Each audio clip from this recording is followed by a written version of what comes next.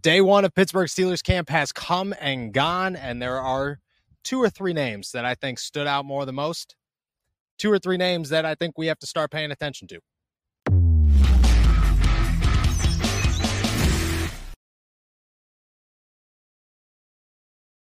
What's going on, everybody? I'm Noah Strackbein. Thank you for jumping on to Steelers To Go, your daily to-go cup of Pittsburgh Steelers news and analysis. Find us on youtube.com/allsteelerstalk and subscribe anywhere you get your podcast. Before we start, I got to give a huge shout out to anybody who came up and said what's good or yelled at me from the stands at day one of Pittsburgh Steelers training camp. It's awesome to see you guys. I hope that I didn't miss anybody. If I didn't recognize you at first, I apologize. But like I said, it's all love. I am so thrilled every time I get to see each and every single one of you guys. Let's talk about Pittsburgh Steelers training camp. Day one. Action started. The teams were on the field. No pads, but I think we got a good glimpse of the positions that we could get a glimpse of. At this time of the year, you are still waiting for the pads to come on, which means that we have no idea what's going to happen with the offensive line. We have no idea how good the running backs look. We have no idea how good the inside linebackers are. It is way too early when you are not playing physical football to understand positions that rely 100% on physicality. We don't know if Broderick Jones is going to be good because until the pads come on, we can't tell if he's going to be good. We have no idea if Isaac Seumalo still has enough gas in the tank because the pads are not on, or if Cole Holcomb is 100% ready to go, or if Keanu Neal is as scary on the football field as he looks in real life. We do not know. We don't know if Jaylen Warren's going to be an even bigger stud or if Najee Harris is ready to be the next Derrick Henry. Those questions will come on Tuesday when the Steelers put pads on. For right now, there are a few positions that we could identify. The receiving game is the big one. The passing game is obviously the other. And there are a few names, 3 of them to be exact, that I think we have to start paying attention to. Elijah Riley went off, had an interception to end the first team period of training camp day one, which I keep talking about this guy, and I'm telling you again, he's going to make the roster. And chances are he's going to win the starting job as a slot nickel. But there are 2 more names that emerged and seem to be over him in the depth chart right now. I think there are a long 4 weeks ahead of us. And I think Elijah Riley, by the time it's over, has all the skills that you need to fill that position for what the Pittsburgh Steelers are looking for. But as of right now, Duke Dawson and Trey Norwood appear to be the favorites for the Steelers in the slot. I talked to Trey today after practice, and he said that he feels very confident there. Playing safety the last 2 seasons and playing in this defense for the last 2 years, he feels very, very comfortable with everything that's going on, and he understands it 100%. I think that does give him an advantage in this. You have a guy that at this point is a veteran. He's one of 2 or 3 guys in the secondary that have been here as long as he has, which is only 3 years.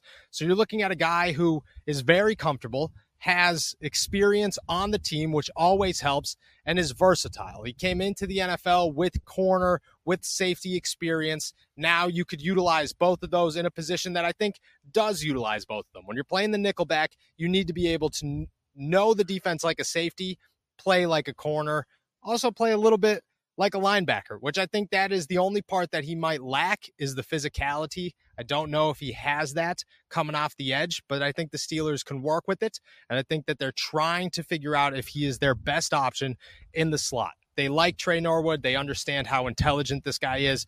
They would very much so like it to work out in his favor. But Duke Dawson took first team reps today right from the jump. He was the first slot out on the football field. He never came off during team one or first team reps unless Trey Norwood was also on the field. It wasn't Chandon Sullivan. It wasn't Elijah Riley. And it wasn't Patrick Peterson. It was Duke Dawson, the guy who spent last season on the practice squad, a former Florida standout, never really panned out in the NFL with the Denver Broncos and everywhere else that he tried to play. Maybe he's the answer here for the Steelers. They like how versatile he is, how athletic he is. They think that he has good ball skills. The Steelers have high hopes for a guy like that, a guy that could just play football. You ask Omar Khan or Mike Tomlin what they think of a guy like Duke Dawson, and it's simple. He's a good football player. And that means a lot for a team like the Pittsburgh Steelers when they are just simply looking to fill a gap with the best possible option. Another day is here, and you're ready for it. What to wear? Check. Breakfast, lunch, and dinner? Check. Planning for what's next and how to save for it? That's where Bank of America can help. For your financial to-dos, Bank of America has experts ready to help get you closer to your goals. Get started at one of our local financial centers or 24/7 in our mobile banking app. Find a location near you at bankofamerica.com/talktous. What would you like the power to do? Mobile banking requires downloading the app and is only available for select devices. Message and data rates may apply. Bank of America N.A., member FDIC. I didn't think Duke Dawson was a name to watch in this competition. I kind of viewed him as, he's there. He's going to be a part of this. But in the long run, I don't think he could hold up with a guy like Elijah Riley or Trey Norwood or Chandon Sullivan, who all have experience in the NFL, who have all started games in the NFL and seem to contribute a little bit more than Dawson has in the past. But maybe I'm wrong.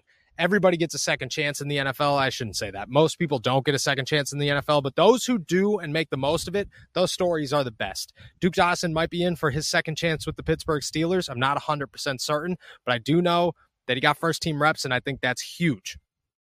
Those are my two names to watch on defense. I look at both of those guys. Somebody got a little bit excited there. I look at both of those guys, and I say that either one of them starting wasn't my ideal option. I look at this and say Elijah Riley's still my favorite because I think he possesses everything that the Steelers are looking for. He's very capable in coverage. Example A. He came up with an interception today against Mitch Trubisky, possibly Mason Rudolph. I wasn't watching, but I do know that Elijah came up with an interception because that's the part of the play that I did witness. Huge.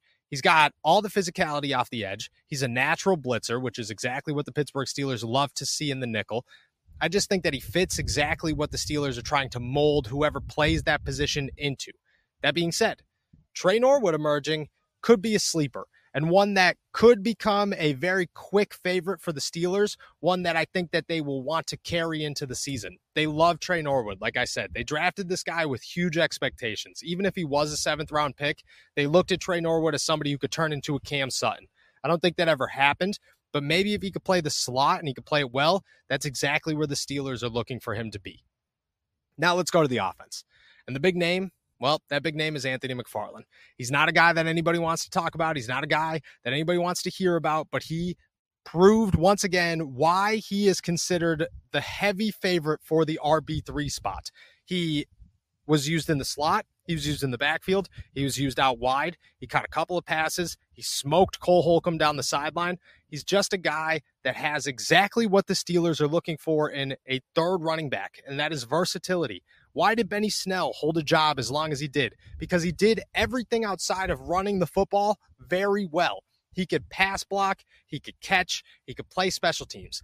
Anthony McFarland can catch the football, he could play special teams, and you could put him wherever you want to on the football field, and he can make a play. That's what makes Anthony McFarland dangerous. That's why he's a fourth-round pick. That's why the Steelers have kept on to him, for as long as they have. They look at Anthony McFarland as a guy that if you need him in a clutch situation or in a crunch situation and everybody else is done, just like he did against Indy last year, he could come out and he can make some plays. And if you need him to line out wide and spread the offense, he could do so. If you need him to play in the slot, he could do so. If you need him to make some magic on special teams, he could do so. Anthony McFarland possesses all the skills that the Pittsburgh Steelers have been looking for. It's now about putting those skills on the table. The thing about Anthony McFarland is that the Pittsburgh Steelers don't really have the competition behind him for him to necessarily be beat out. He's got to lose it. And I think that's the biggest thing is you talk about the running back three and you talk about where the Pittsburgh Steelers stand with Anthony McFarland and whoever's behind Jaylen Warren. It comes down to can Alfonso Graham or Darius Haggins or Jason Huntley just explode onto the scene, just like Jaylen Warren did a year ago. But at the same time, even if there is plenty of excitement, even if we want to hype up these undrafted rookies as much as we possibly can, you have to look at them and have to say, chances are you're not going to get that 2 years in a row.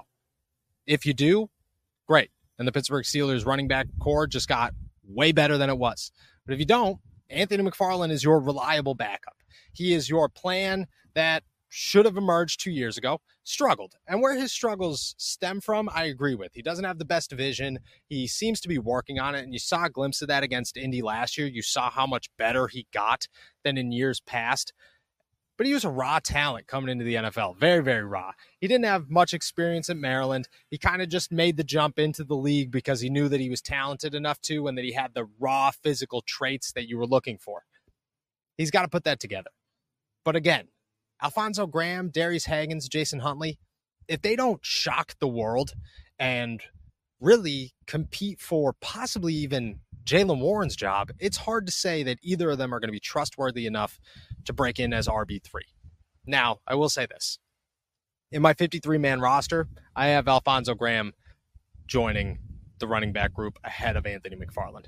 And I just think that a spark here and a guess at which undrafted rookie is going to make this team, he is your best bet. He's able to return kicks and punts. He's as fast as they get. He could run well. He's got good stats coming out of an HBCU. I just look at him overall as a guy that if you're going to take a guess and you're going to take a shot in the dark at somebody, he's going to be the one. But if you're going to stay steady and safe, which is what an NFL team thinks, they think, what is the most reliable option? We are not trying to find a needle in a haystack unless we see how shiny that needle is. If we find it, awesome. If we don't find it, we're not going to push the issue.